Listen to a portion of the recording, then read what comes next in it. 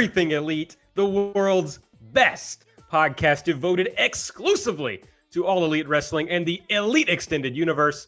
I'm Aaron Bentley, and I'm having kind of a rough day, so I had to bring the energy loud to get this episode started.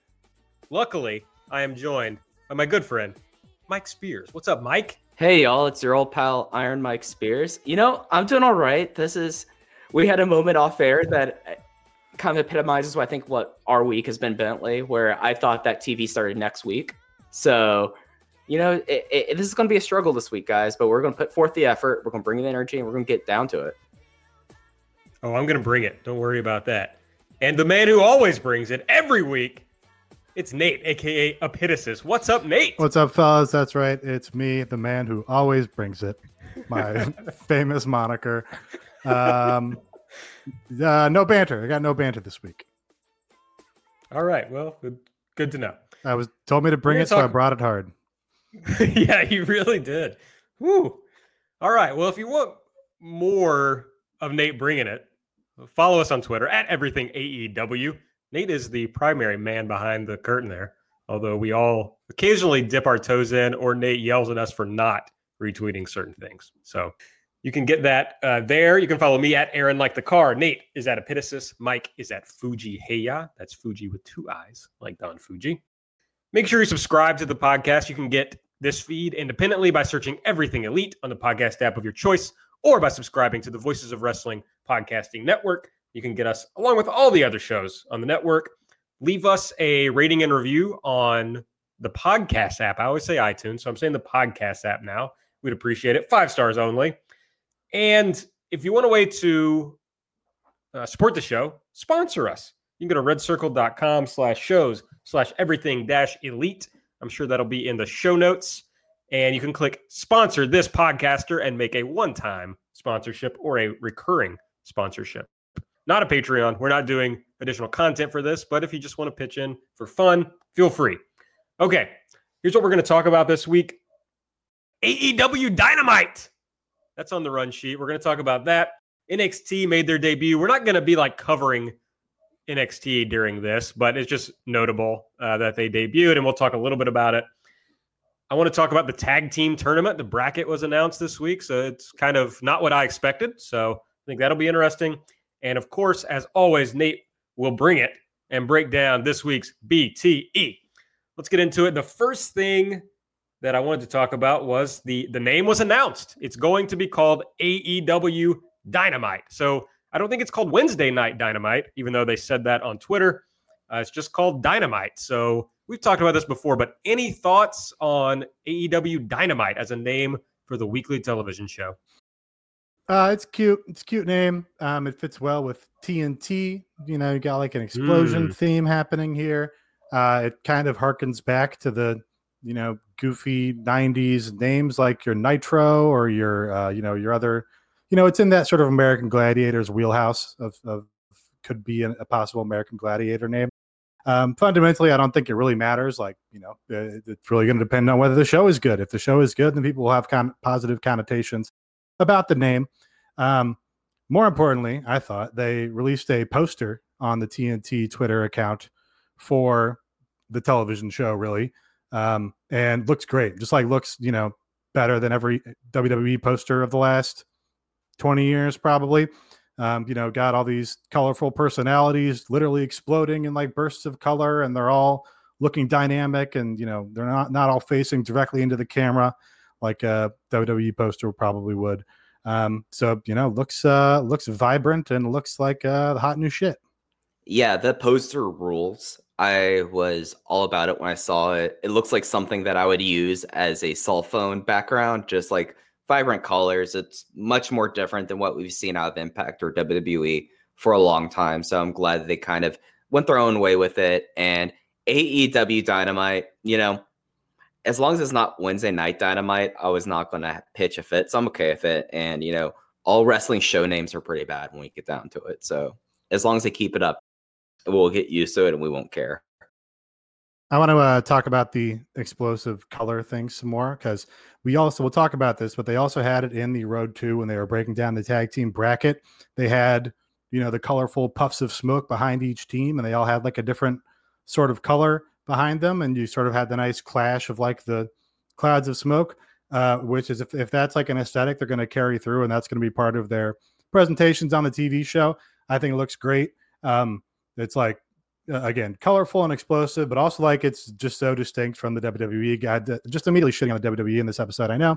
But like that's like literally everything's red or everything's blue. It's like it's all fucking primary colors because it's a corporate symposium for like toddlers.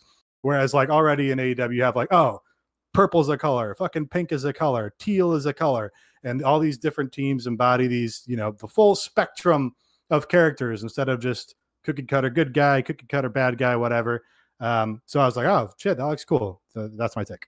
How many weeks ago was it that a review encouraged Nate to tell us he would no longer bash WWE on this show? They did not actually encourage me. They just identified themselves as a WWE lifer. So I said, out of consideration for them, I would try to be less antagonistic about it.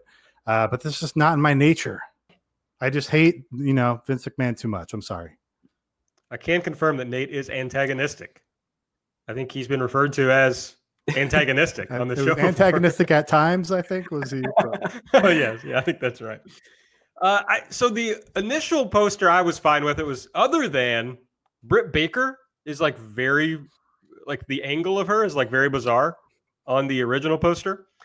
So I was sure that she could not have been happy about how she looks on the poster. But the Cody Dustin graphic that they posted with it's like orange and yellow, I think. I can't remember the exact colors. That looked awesome. I was like, okay. Then I appreciated what Nate was saying about those bursts behind the photos. Bursts are cool. I also I'm interested to see if everyone in this promotion gets an image color, like in idol groups, you know, or K-pop groups where everybody has their own color. I do also on the poster that's interesting. Kind of not super prominent is Kenny Omega. Chris Jericho's the biggest head by a significant margin. Then you really get Cody and Moxley. Then you kind of have Awesome Kong is front and is center, and then the Young Bucks are front and center. And really Kenny's like maybe the fourth or fifth or sixth most prominent person on here, which I just thought was pretty interesting because, you know, it seemed like he was really going to be the foundational guy and the top ace babyface for this promotion. I thought it was noteworthy the main people are all former WWE people. A little concerning, I think. It's just like, oh, these are our stars as of right now. Well, the Bucks aren't. I guess that's they're True. Front and center directly behind the logo. So that's really the one. And they did a good job of, you know, looking at who else we should keep an eye on here. MJF is obvious. Luchasaurus and Jungle Boy is obvious. But yeah, you know, do we need Goldust in there being like, hey, you guys have been missing Goldust on Raw. Check out AEW. Like, I don't know.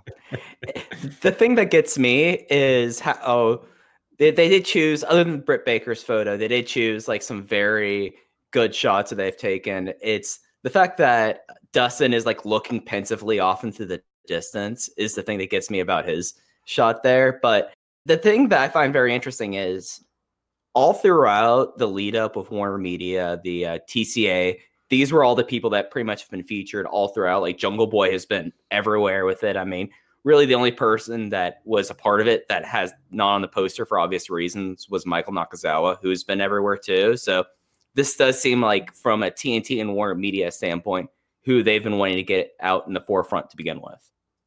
That makes sense. Speaking of, I don't know, TNT, they're starting a TV show, and NXT debuted on their USA version of NXT debuted last night. Recording this on Thursday, of course. The number came out a little bit ago, 1.179 million viewers. So I don't know if we talked about what we expected, but it seems like a fine number, a good number for them. And I don't know, did this number jump out to you all in either way?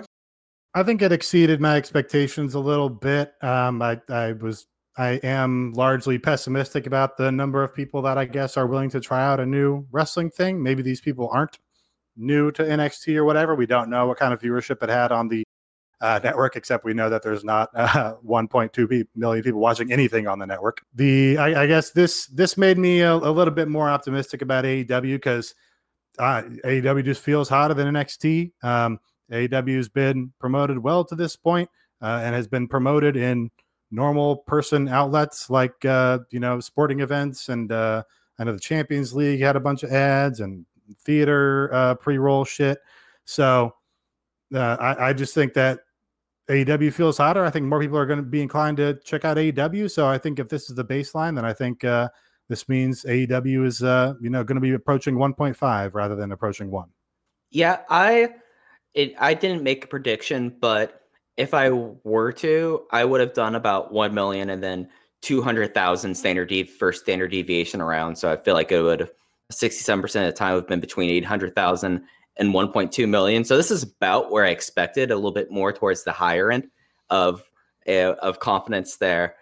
I've not looked at the quarterlies, but I would be very interested to see how many of the people that tuned in here tuned early so they could watch Suits, which has had their penultimate episode last night.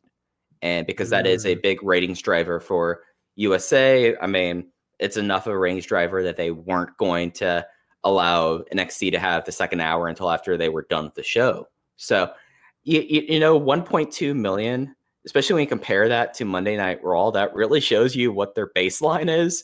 And especially when you add in the fact that they're still hovering at between 1.5 million and 1.6 million members of the WWE network worldwide, they still aren't doing like great numbers here. And, I feel like probably next week we'll give like a prediction for like first week's TV numbers. But if they're going to get 1.18 for 1 hour of NXT, who's to say for AEW? It's going to take like a lot of like long, hard thinking about what you would accurately pick as AEW's first night show. I kind of don't think that many people watch both. I kind of think it's two different audiences. And so I don't know that this number tells us anything about what AEW might do. That's my take. I'm not sure there's much crossover. I just think about and now this is like bubble bias, but people who like WWE are big time WWE fans. And that's really all they're interested in. And some people, that we see online go crazy about like they'll attack anything else. But I think, so WWE used to have these commercials on Hulu where they would say like, I'm not a wrestling fan, I'm a WWE fan. And I think that's true. I don't think people who watch WWE nowadays necessarily care about the wider world of professional wrestling. I think you're right to a large extent. But I think the people in that group that are not like totally out of their minds and losing their shit on Twitter constantly and don't identify themselves as a person by their WWE fandom. Those people are also like probably huge Chris Jericho marks. Like those people probably think the list was the funniest fucking thing to ever happen. Like, oh, he said he calls people stupid idiots and he puts them on a list. That's a fucking riot. That's what I imagine your normal WWE fan is like. I mean, I think if you're sitting there on the couch watching NXT on USA and there's a commercial break, you're going to flip the channel and see if Chris Jericho's on. I just think, they haven't been exposed to AEW yet to know if it's, near enough the WWE that they might also like it. I think you also look at the demographics. There has been a demographic split that's been released for NXT show like yesterday versus Raw and SmackDown. Brandon Howard Thurston at WrestleNomics did this, and it's worth taking a look at. Friend of the show, Brandon Howard Thurston, and also PWI top 500 wrestler, Brandon Howard Thurston. Like, let's make sure to get all the titles right here. But he also follows me on Twitter. Most importantly. Not me.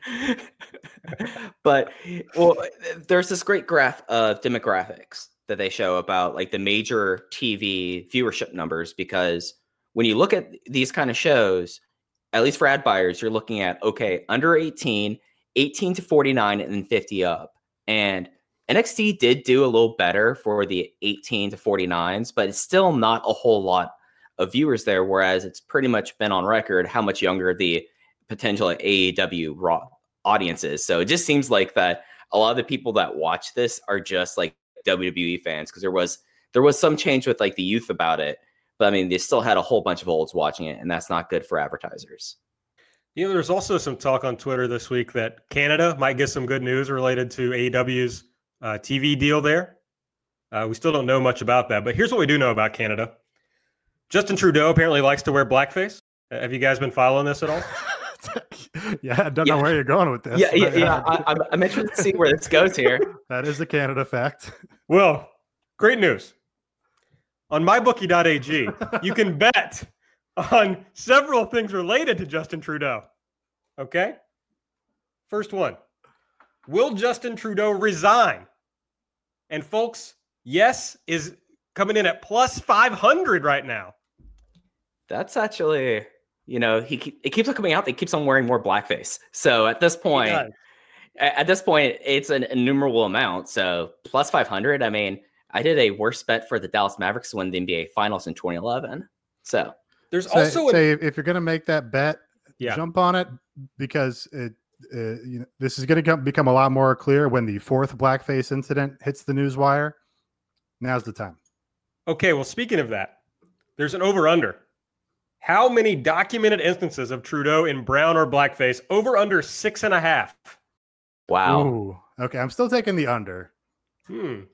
But I think we're getting to 4.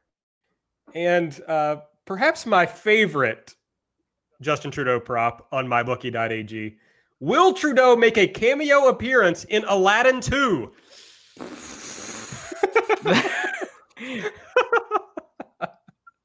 How much do you have to bet to win, $5 on that?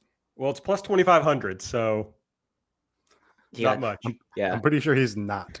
That's my epitasis lock of the week. He will not be making a cameo appearance in Aladdin 2. Well, put your money down. And here's how you can put your money down at mybookie.ag. And big thing on this, seriously, Mike and I are betting at mybookie.ag, so we're not just selling this to you. It's a real thing, a real website that we're using. We wouldn't be telling you guys to bet there if they weren't the best.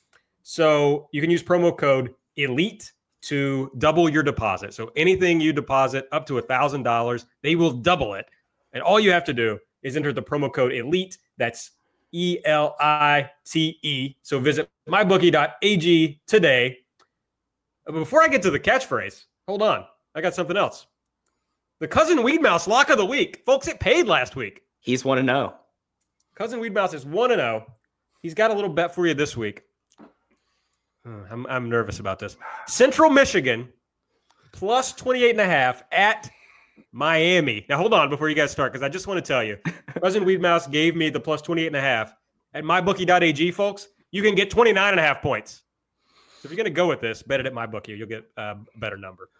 So if you don't know, if you haven't listened enough to EE Lore, Mike and Nate, of course, are U alums. So this has to hurt.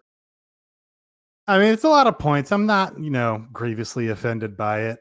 And I don't want to pick against Cousin Weedmouse so quickly here either.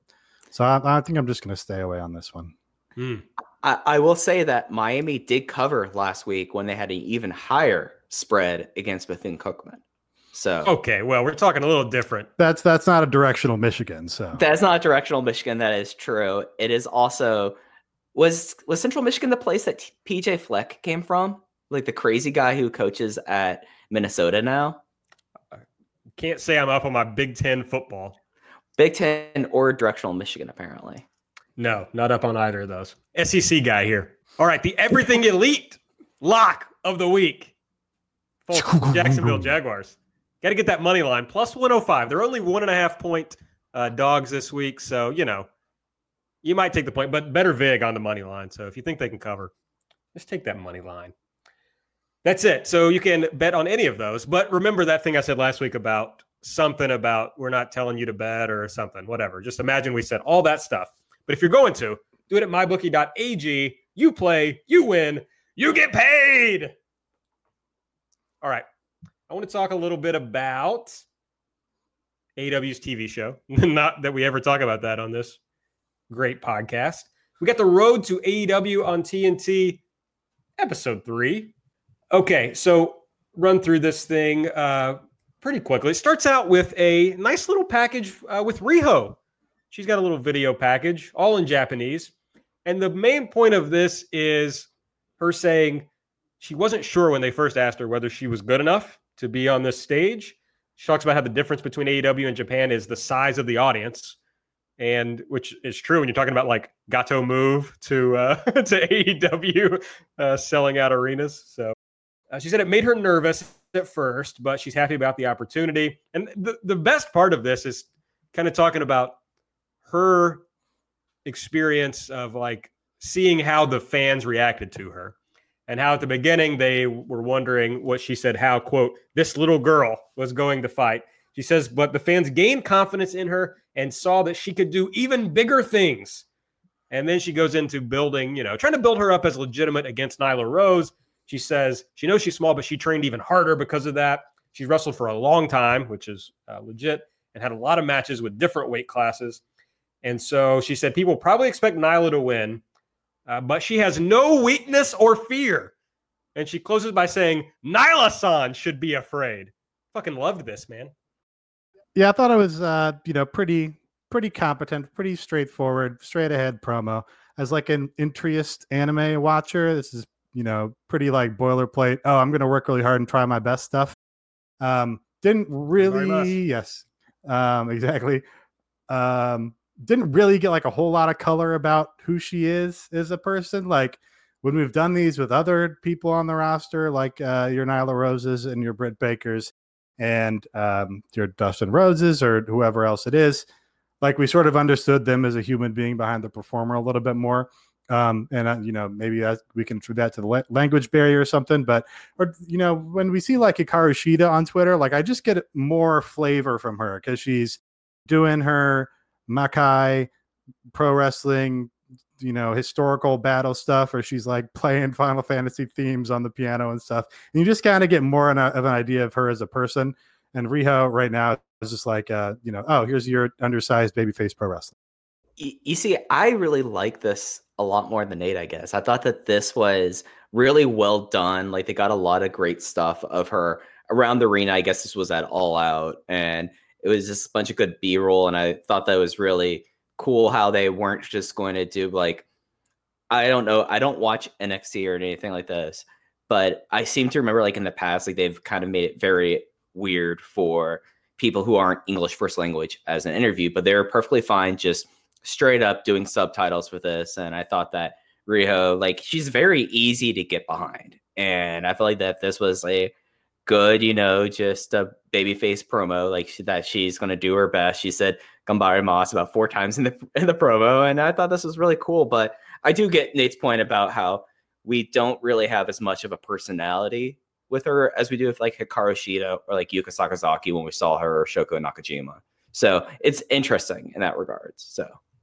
Yeah, I think that's fair. I guess I just liked that she went from, I thought it was going to be I'm little, but I've got a chance to win promo. And then she turned it at the end. And when she turned to actually, I'm going to kick her ass, I just enjoyed that. I thought that was fun. Yeah, that ruled, but that ending of it was great. We have Tony Schiavone in a brand new AEW Control Center. The budget was really upgraded this week. Was it? Got a greener screen. Yeah. I mean, I saw the rundown before I watched this, and I was like, okay, sweet. This is going to be cool. Maybe they went to some of the Turner Sports things. And then where my eyes were immediately drawn to, like, okay, they're just making a more elaborate green screen. The fact that there was no shadow whatsoever at his feet. That was great. And it's mainly focusing on the first show. Of course, he announces that MJF and Brandon Cutler will have a singles match on the first show on October 2. And then we get a little MJF interview, although I'm not confident that Tony Schiavone was at all involved when they cut this interview with MJF. Anyway, MJF, he makes fun of Brandon Cutler again for crying. So that's going to be the ongoing thing, which I know Nate enjoys. And then he kind of like zeroes in, has a little bit of a serious moment. And he says, Brandon Cutler is a really good guy, but that's the thing. You're just a guy. And then he goes hard at him. He says he's an average guy with an average looking wife and average kids. Very fucked up. And then he kind of turns that into like, people are cheering for you because they can see themselves in you, because they're all losers and I'm better than you, blah, blah, blah, MJF. But this was one of the better MJF promos, in my opinion, because it had like an actual heart to it.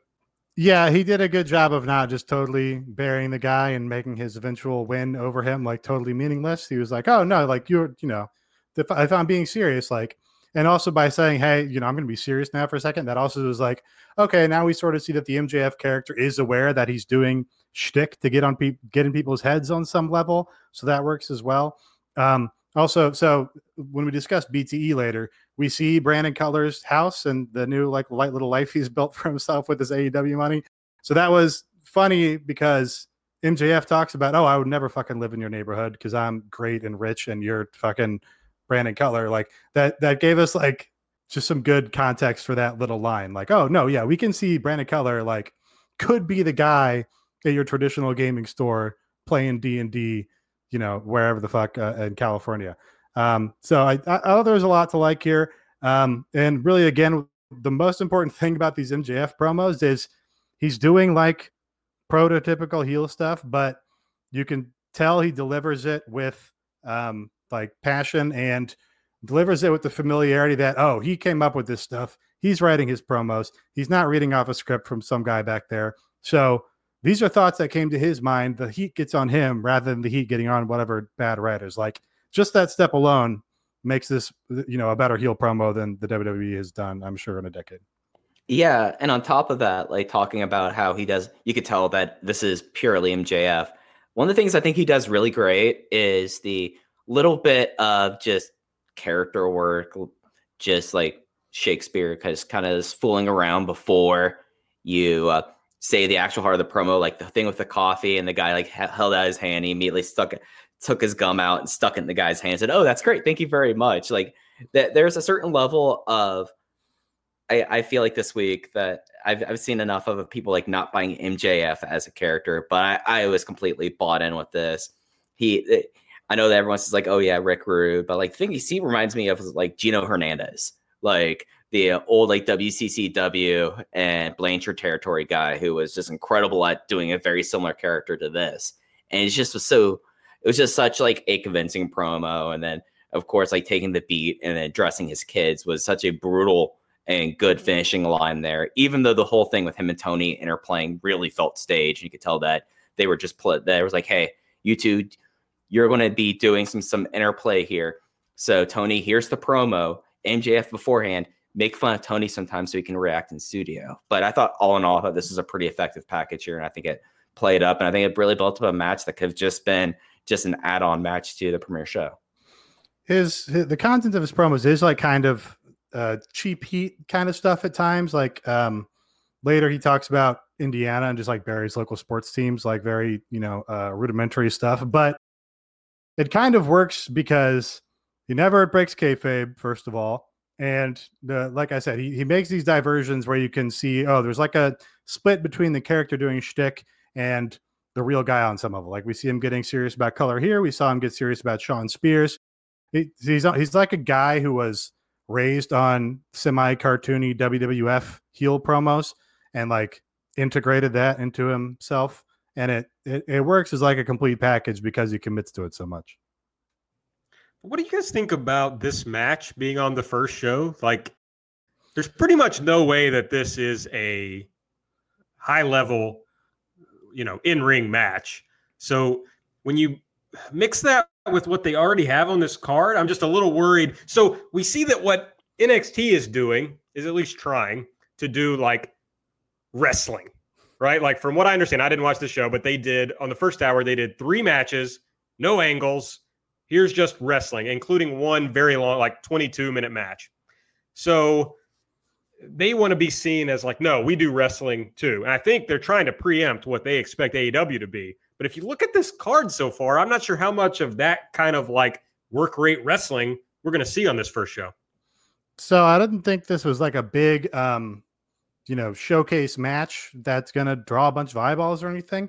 Except then MJF started talking shit about Dungeons and Dragons and went like normie viral with like, genuine celebrities talking shit at him and like actual Dungeons and Dragons players melting down about them assaulting his identity or him assaulting their identity and shit. I didn't see that. Now you've got like a good little story and a hook behind it. They've been building it with him talking shit about Brandon Cutler. for weeks on BT and whatever else. So there's some meat here to this match now, but really what it's I think primarily going to be is you're going to get MJF with a decisive win to establish him as a guy in the promotion that new fans should keep an eye on. And also he's going to cut like a good promo and not have any fear about it whatsoever and be like, oh yeah, I'm a fucking television wrestler now. This is what I do. So I think this is going to be a good, like middle of the show sort of, oh yeah, this is like, old school pro wrestling. Here's a heel promo, going to get the win. You're going to come back to see him get his ass kicked down the line. Yeah. And with how the show is setting up and the fact that this is other than the pay-per-view shows, this is the first time that they've had a really strict time restraint here for what TV is going to be like. We're not going to be seeing each of these matches going 20 minutes just because of it's 2 hours. You're selling at least 22 minutes an hour or more of ad time there. So we have these 4 matches. We might get a 5th or a 6th, probably a 5th.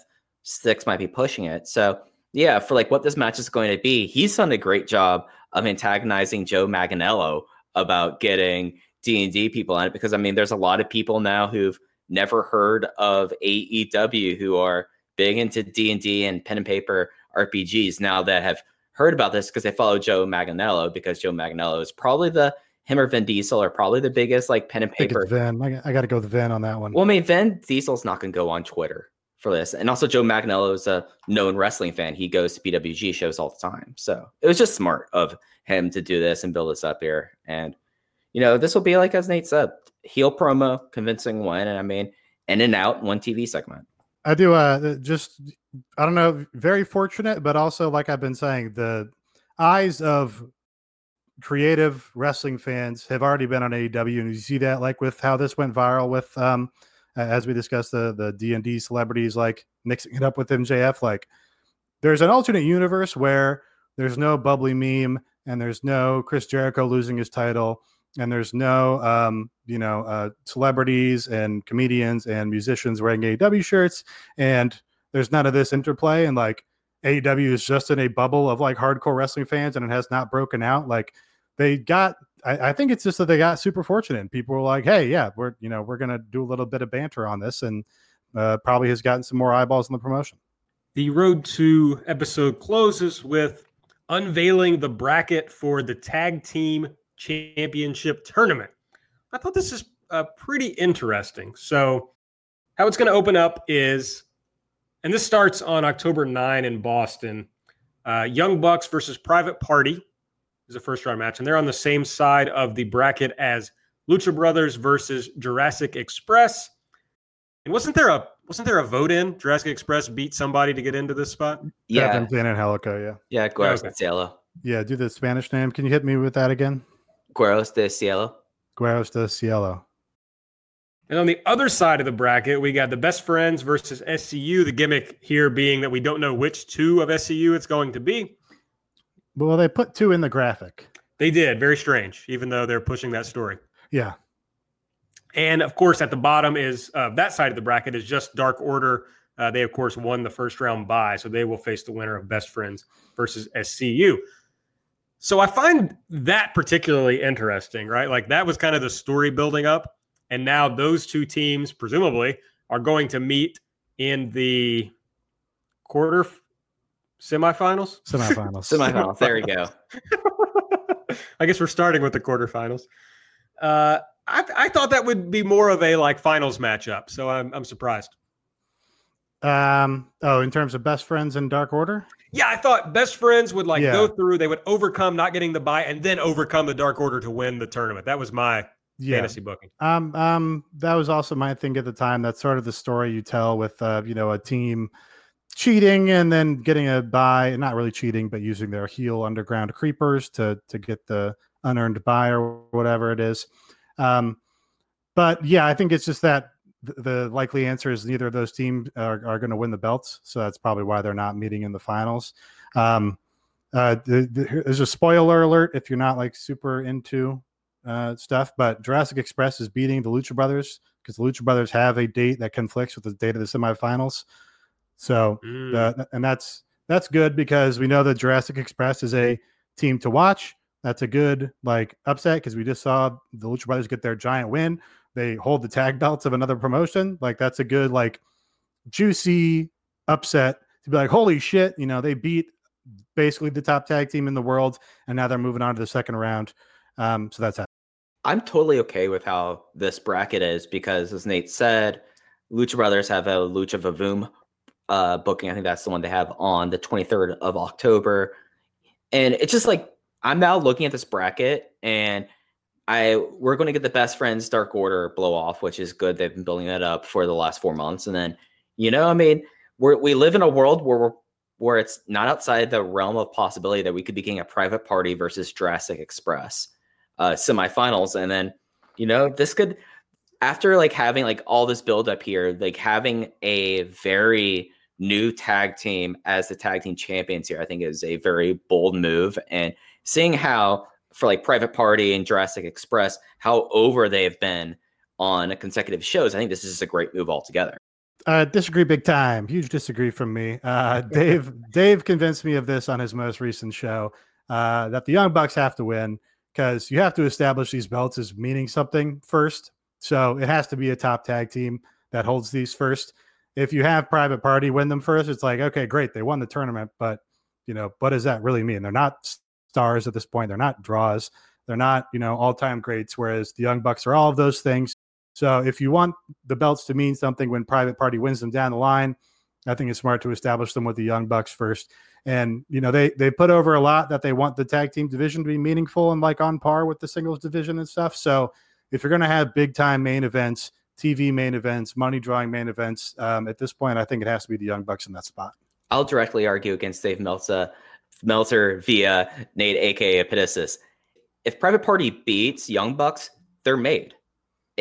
When Jurassic Express beats Lucha Brothers, who have been the dominant force in the tag team division as well, they're made. And then in the main event, where it's probably going to be SCU Best Friends or a Lame Duck Dark Order team, that's another known quantity tag team. So why not have them be built up like that? And then from there, you still have the Young Bucks match and this, then making a defense here of we want next year. So why not? I think we're getting Young Bucks Dark Order final. We know the Dark Order is like the Bucks guys, and they've wanted to bring them up and put them on a big stage for years, going back to PWG. So I think this is their opportunity where they say, all right, the Dark Order's had some rough sledding to this point. We're going to go on TV and put on a fucking bonkers match and get you guys over and get these belts over. Yeah, when I saw the bracket, I was convinced that the Bucks are going to win and I'm convinced they're going to beat the Dark Order because I would presume you want to have a heel team against a babyface team for the championship match. The weirdest thing, well, I've already said kind of what I think about the Best Friends thing, but also weird to me that you do Private Party in the first round and beat them so quickly. If the Lucha Brothers have to lose, might be nice to get Private Party the win there. I feel like they're the next big team in this division. And it would be it's cool. Jurassic Express. They're the next ones. Private Party's got a couple years first. I don't know. I think they're more behind Private Party, but maybe I'm wrong because they're going to put them over Lucha Brothers here. You're wrong. I don't know. I like both teams. So yeah, that's the fun stuff is at least that side of the bracket is all interesting. I don't really have any interest in SCU outside of, fun little 6-man openers and stuff. They're a great undercard team that people enjoy and will get people hyped up for a fun night of wrestling.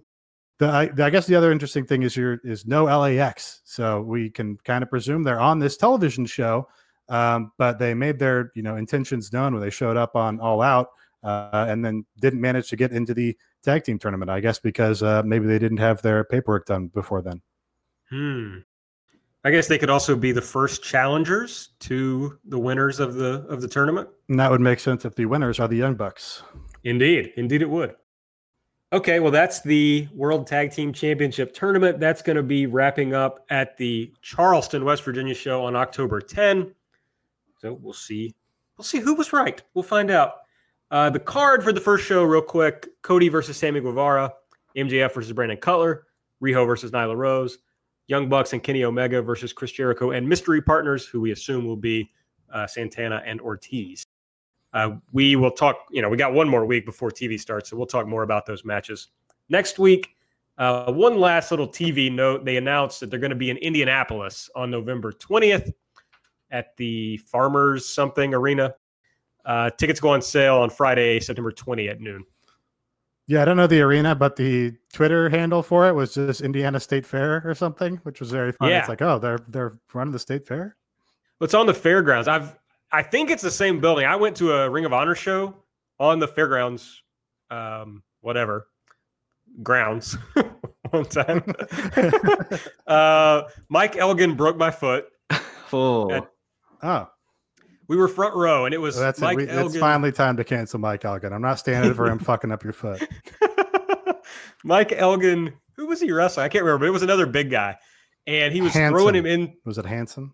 No, because Hanson was in the main event. Elgin was throwing this guy into like the barrier, and he'd done it several times. And I was like, fuck. So finally, this was a very bad idea, but I put my foot up like that was going to stop the barrier from hitting me. And instead it literally broke my foot. He's a strong, beefy boy. Yes. He is. He is a big, beefy boy. So it is the Indiana Farmers Coliseum. Yeah. So this may be the same place. And what is also tremendous is somehow they have Garfield as a mascot. I've been saying this is the hot, cool promotion because Garfield is in. Use your Garfield Eats app, The Young Bucks were also on that Ring of Honor show. Like the main event was like the Bucks and War Machine versus the Briscoes and somebody else. I might be mixing up those teams. But the Bucks won, of course. And then they went around after the show was over and shook hands with everybody in the front row and said, thank you for coming. What a bunch of baby faces. Yes, it was excellent. All right, let's talk. So we're going to be really zeroing in on the minutia of television here pretty soon. And we're going to try to figure out ways to keep that interesting week to week. But let's zoom out a little bit while we still have the opportunity and talk about some of the big picture that's going on. As we know, at Full Gear, we're going to have Chris Jericho taking on Cody for the AEW World Championship. I think the general consensus is that Jericho is going to win, that they're going to build around Jericho for a while. I'm on record as saying I think Cody makes sense as the champion, but I'm not sure that it makes sense for Cody to beat Jericho so quickly. So it's just kind of a weird match to me. I don't know. What do you guys think about this match generally, but where this part of the title picture is going? Yeah, I agree with that. Jericho should be the champ for the foreseeable future, or the near future, to establish that belt. But Cody is totally a viable champion. He's been the most protected singles guy. Maybe outside of Moxley or Pac, but they haven't been in as many matches as him. And I really think it's a matter of they have to have drawing matches at this point. It's not, a more established or worse promotion where they don't have to put on drawing matches and they can just put on whatever the fuck. They have to actually have matches that people want to see. So that's why we're seeing this so early. Yeah, totally. And when you look at the fact that they're going to be running in Baltimore, so you're basically running the same overall area twice in 2 months, you need to have a match that's going to bring people in, as we've seen how ticket sales have been plateauing for AEW. So having Jericho versus Cody makes perfect sense in the world. You're going to draw in the people who've been following the promotion. You'll get some people who go like, oh, those are former WWE guys having a match here. And then, that's also a place where Ring of Honor runs a whole lot. And I think Sinclair is based out of Baltimore. So these are people that would have seen Cody as Ring of Honor champion as well. As Nate said, Cody definitely is someone who is a future champion. But in this situation, you really don't have to strap him up immediately. He's someone that has done that. He's over enough as is. He's protected enough as is. And for Jericho, you're probably just going to get one really good Jericho run on top. And if you have it first up, you might as well write it out as long as you can and prepare whoever you think will be your first homegrown champion. So someone that has not had WWE TV, I think. So I think it's okay. I think it's logical and makes business sense. And it's not necessarily actually I should stop saying that because I'm not doubting Cody's matches anymore. So it's interesting. I also think This is probably just like headcanon of my perception of Cody Rhodes or whatever, but I think he wants more for his first big title win and reign than having it hot shotted to him on the third pay-per-view of the promotion that he is a vice president of. Like, I think he wants to tell a longer and more compelling and more personal story than that, which we're not getting in the remaining weeks between now and Full Gear, where that match is happening. And that's just, Cody was never a world champion in WWE. Not that those world championships mean anything anymore. And in Ring of Honor, he was. And the Ring of Honor belt has historically been really well protected, but it's also, Ring of Honor was maybe briefly not an indie promotion, but is now probably an indie promotion again.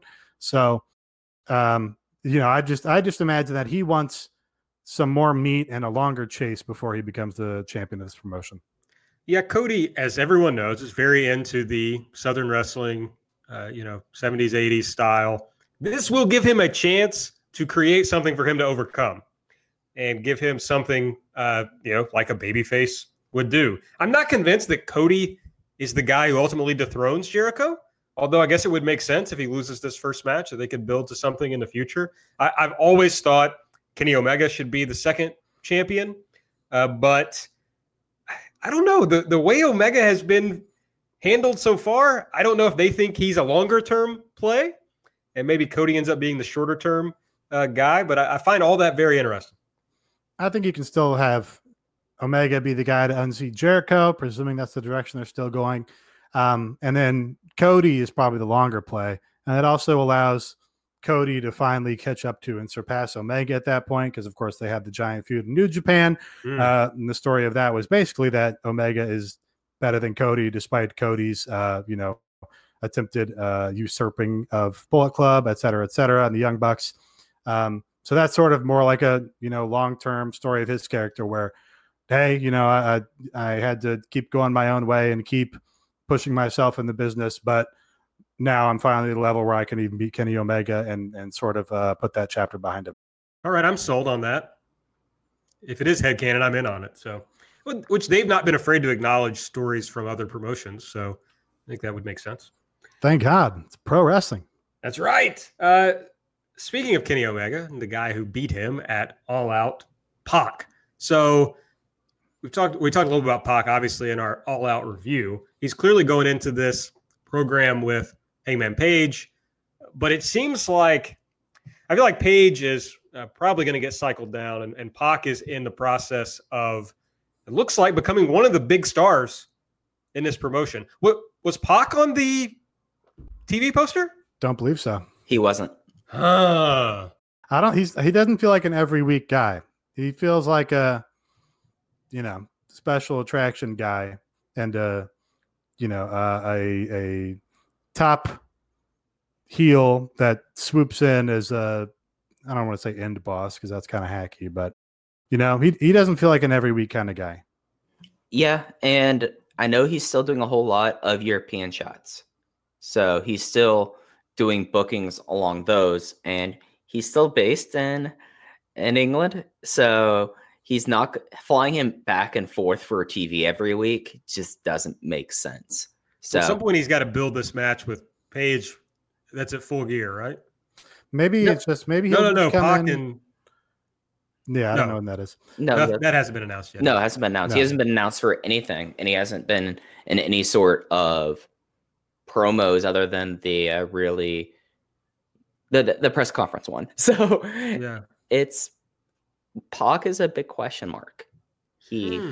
I think he's only going to be here when the Fulham season is in full swing and Tony's flying his personal jet back and forth from England all the time. Okay, when they can put Pac on that flight, then he'll be a more frequent. That's my random guess.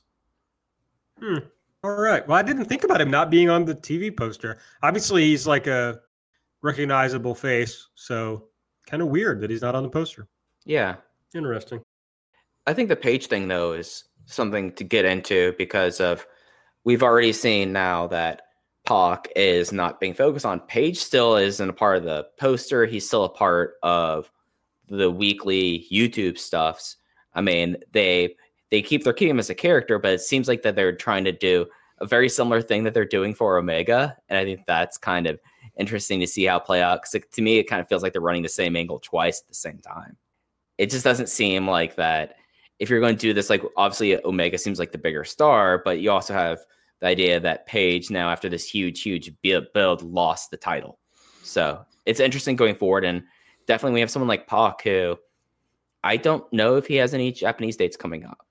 It's completely open for him to work in AEW as much as possible. The way I imagine those working is that they're sort of trying to set up that the core unit of the Elite is not a cohesive thing going forward, which is probably why you have Paige being, sort of on the outs of the Young Bucks maybe, and then Kenny's having his meltdown. And they're at different tiers already, so their loss of confidence or whatever is sort of plays out differently in that regard. But I'm hoping that those are the seeds for, okay, we're not all on the same team anymore because we all have our different personal issues, and that makes TV a little easier to plot out when you don't have all of your top guys being vice presidents and in the same group.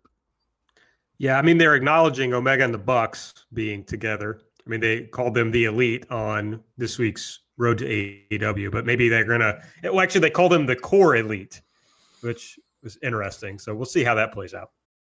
All right, a little note before we get into BTE. Kenny, we talked about this. Kenny Omega and Riho were in Taiwan and Singapore for OWE.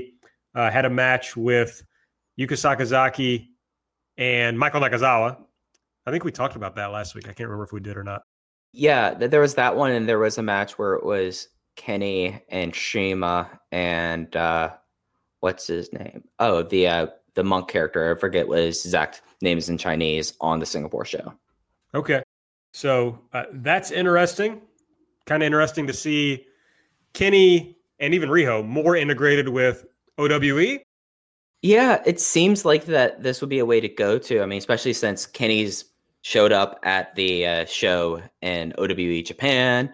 We have seen that Kenny's doing DDT, but he's only announced for that one date.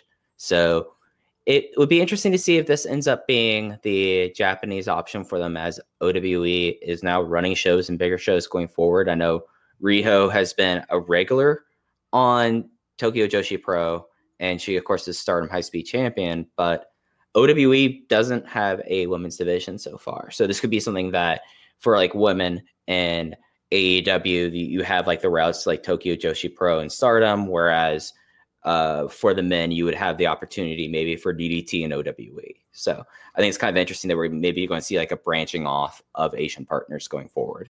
Yeah, this feels like I know there was a note that at one point Kenny had wanted AEW to be a bit more like DDT, and Tony Khan basically shot that down, which I guess is the advantage of letting him have his druthers when he's working in Japan and Taiwan and China or whatever else, is if he wants to go and do intergender comedy stuff, he can go do it and do it with Riho and do it with Michael Nakazawa and, still be creatively fulfilled or have fun that way, I guess.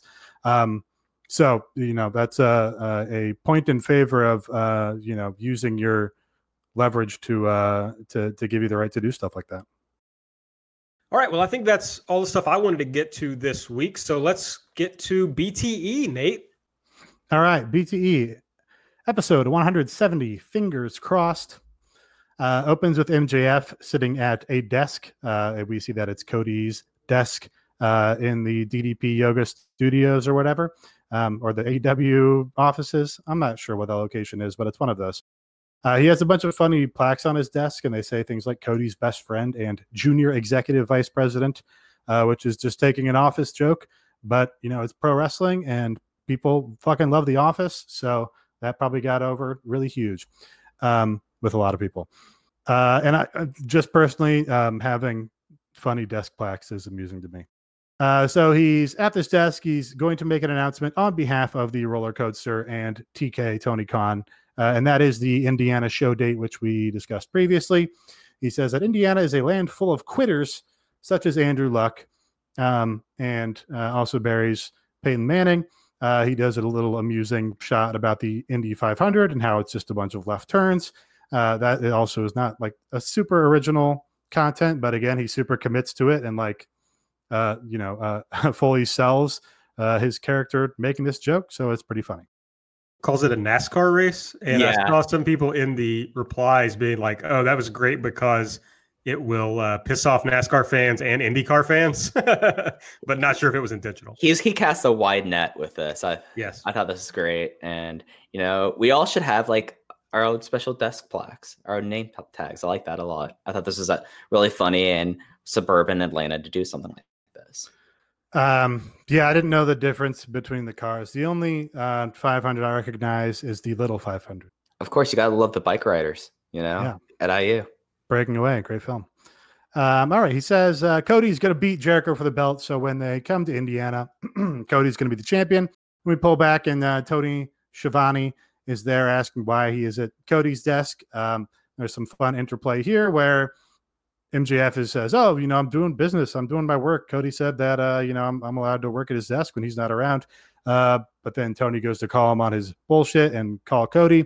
So MJF says, well, business hours are over. I'm going to leave. Don't call Cody.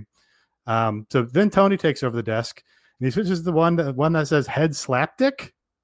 I don't know. Yes, he did. Yes, he did. Yeah. Okay. So I know slap nuts. Right. I mean, what's the distinction between slap nuts and slap dick? Slap nuts. Well, yeah. Slap nuts is something that Jeff Jarrett made up, and I've heard people being called slap dicks my entire life. That's kind of a Southern, like calling someone a dipshit. You call him, or something's like really like kind of thrown together. You say it's like, oh, this guy put together this real slap dick presentation. So there's a lot of different ways you can use the phrase slap dick. All right. Urban Dictionary. Someone who doesn't know what the hell they are doing or what is going on. An idiot who never knows anything. Folks, Mike Spears has used an idiom correctly. Boom. And of course it's like a Southern curse word colloquialism. Beautiful. All right. Now, so that's I want to see if there's a distinction between that and slap nuts. Okay. When the word fuckboy was first like coming of relevance, I would use it a lot, and Sarah was like very confused by it. And so she looked it up on Urban Dictionary once, and it had just like the funniest fucking definition. And she kept claiming she was going to buy it. Like you can buy the definitions from Urban Dictionary on mugs or whatever. And she kept claiming she was going to buy me the fuckboy one, but she never did. That was just me eating time while you looked up slap nuts.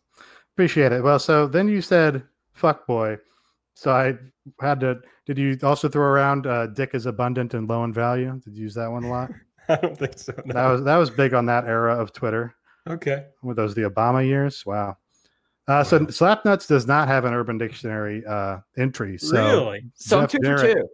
Did not penetrate the culture to that degree. Mike Spears is 2 for 2 for today. Yeah. That's big day for Mike. This really is a big day for Mike. What about, did you throw around dry dick randos a lot? That was a big Twitter thing, along with fuckboy. I'm trying to, there's a really funny one that I can't find, but it's basically like, I forget, but it had like a gendered thing in it. So I told Sarah we really couldn't have it on a mug, but it was funny. All right. We go to SCU. Kaz is telling a story about one time he had a case of the Snickers. There's a callback to that old bit where they would eat Snickers bars. And then they basically, a very long segment to determine which of them are going to be the tag tourney. Basically, the premise is each person wants the other two people to be in the tag tourney, I guess because they're such a good team or something.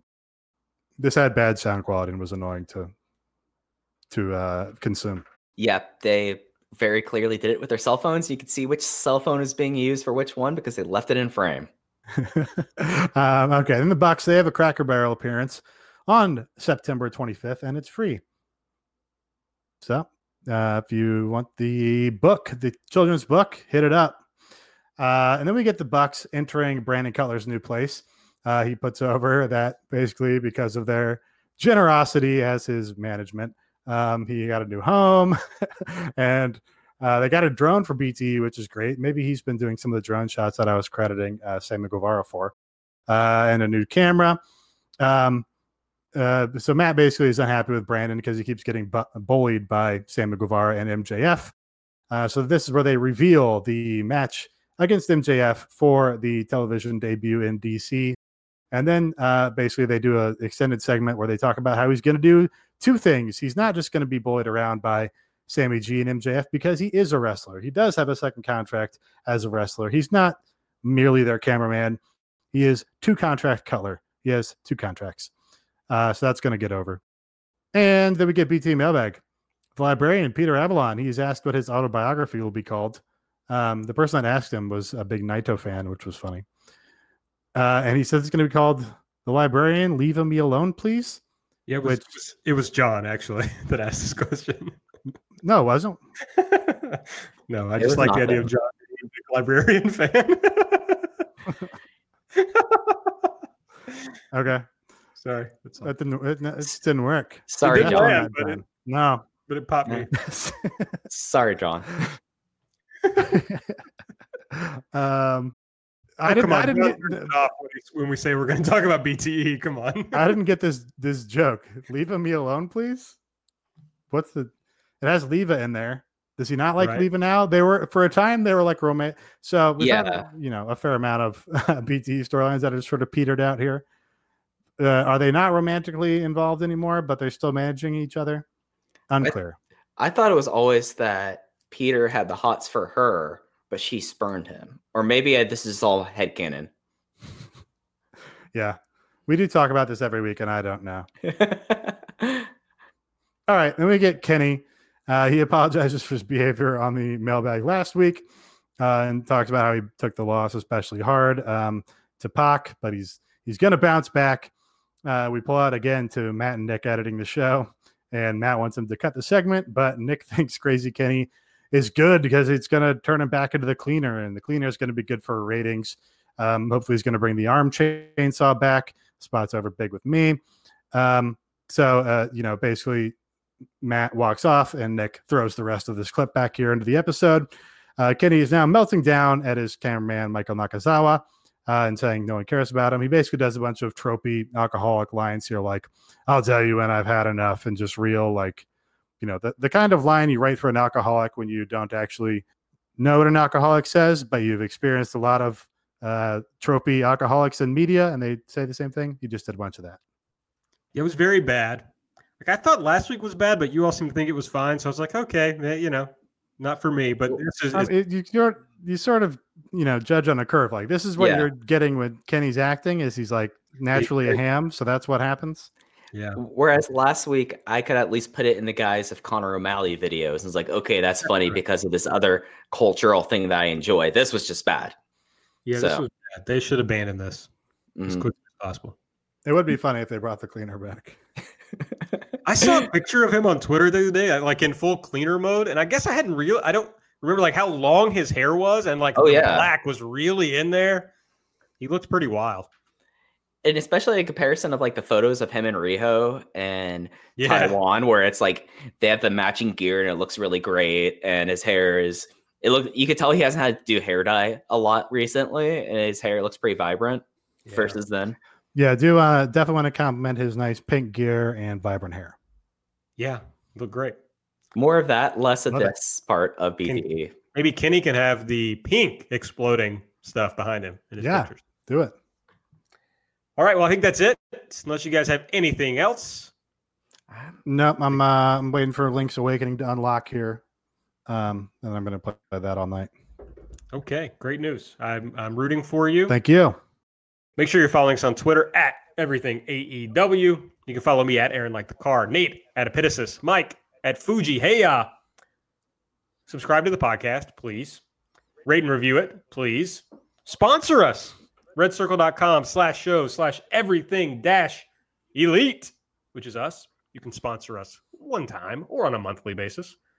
We'll be back next week to get you officially ready for the first week of AEW on TNT. And then soon thereafter, we're going to be talking about a lot of TV. You guys ready to watch 2 hours of TV every week? No, I don't watch 2 hours of TV any week at this point in my life. I cover Dragon Gate. I'm used to watching wrestling shows. Nate just watched vlogs. Yeah, Nate doesn't watch wrestling. This is gonna be very hard for him. Yeah, this year has probably been the least I've watched wrestling in the last 5 years. Has the most shows you've gone to, either Aaron or I or our friends have been with you at a show? This year, yeah, I think so. Yeah, I pretty much at this point only watch Stardom, Sendai Girls, and I watch Tokyo Joshi Pro Korikans. Mhm. I don't think and AEW. I don't think I really watch anything else. Well, the secret of New Japan is you don't have to watch it. You can enjoy it without watching a fucking minute I of don't it. watch it, and I'm up on all the discourse. Yeah. You can be totally up on the discourse. And, again, this is the analogy I used before was you can watch the NBA finals and get just as much enjoyment from them as someone who watched all fucking 82 games. I hard disagree with that. No, it's definitely true. I probably enjoyed those finals. 85% is a Toronto Raptors fan that has watched every game for 10 years. Had a great time. And I didn't, spend my whole life doing it. So New Japan, you can swoop in for the big shows, get a great kick out of all the storylines paying off. And you don't have to watch all the undercard 6-mans for, fucking from Beppu. Oh, nice Beppu shot. Anybody who watches that, like, I love you, Tharos, but anybody who watches all the undercard spot shows is a serial killer. I do that for Dragon Gate. I watch. You're a serial killer. I'm sorry. You're a twinkier and more niche serial killer. Okay. Dragon Gate. We should make our formal apologies to the ace of the universe, Hiroshi Tanahashi. Yes, we should. Because we did say that Psycho Clown was a better ace than him. And of course, Psycho Clown is problematic, a problematic fave, but problematic nonetheless. So you have to give that up to Tanahashi on that point. Yep. Sincerely apologize and own up for our bad actions there in supporting the problematic fave. Psycho Clown over the true ace of the universe, Hiroshi Tanahashi. Once in a century talent, feel the best, high energy. Very cowardly of you both to drop this in after I did the outro. So everybody turned this off when I started talking about how to follow us on Twitter. the real EE heads, the real fam, have listened the entire time. And the ones that probably are the ones who want to hear us apologize, we're going to wait and see if we actually apologize at the end. So they're going to get credited for this. We're not apologizing to the casuals. We apologize to our true believers. That's right. Champagne for our real friends, Rosh friends for our fake friends. All right, I think that's a great way to end it. So for Mike, for Nate, I'm Aaron. We'll see you next week.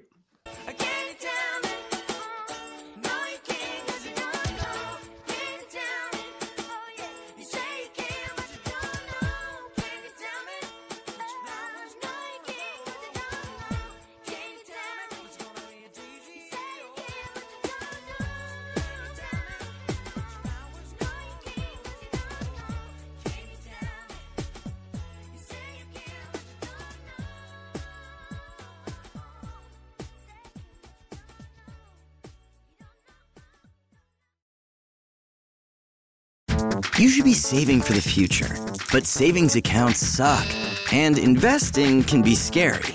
We combine the ease of savings with the real returns of investing. We call it Save Vesting, and it's only available in our new app, Stairs. Stairs offers 4 to 6% returns, no fees, and you can withdraw anytime. Do your future a favor. Visit stairsapp.com today.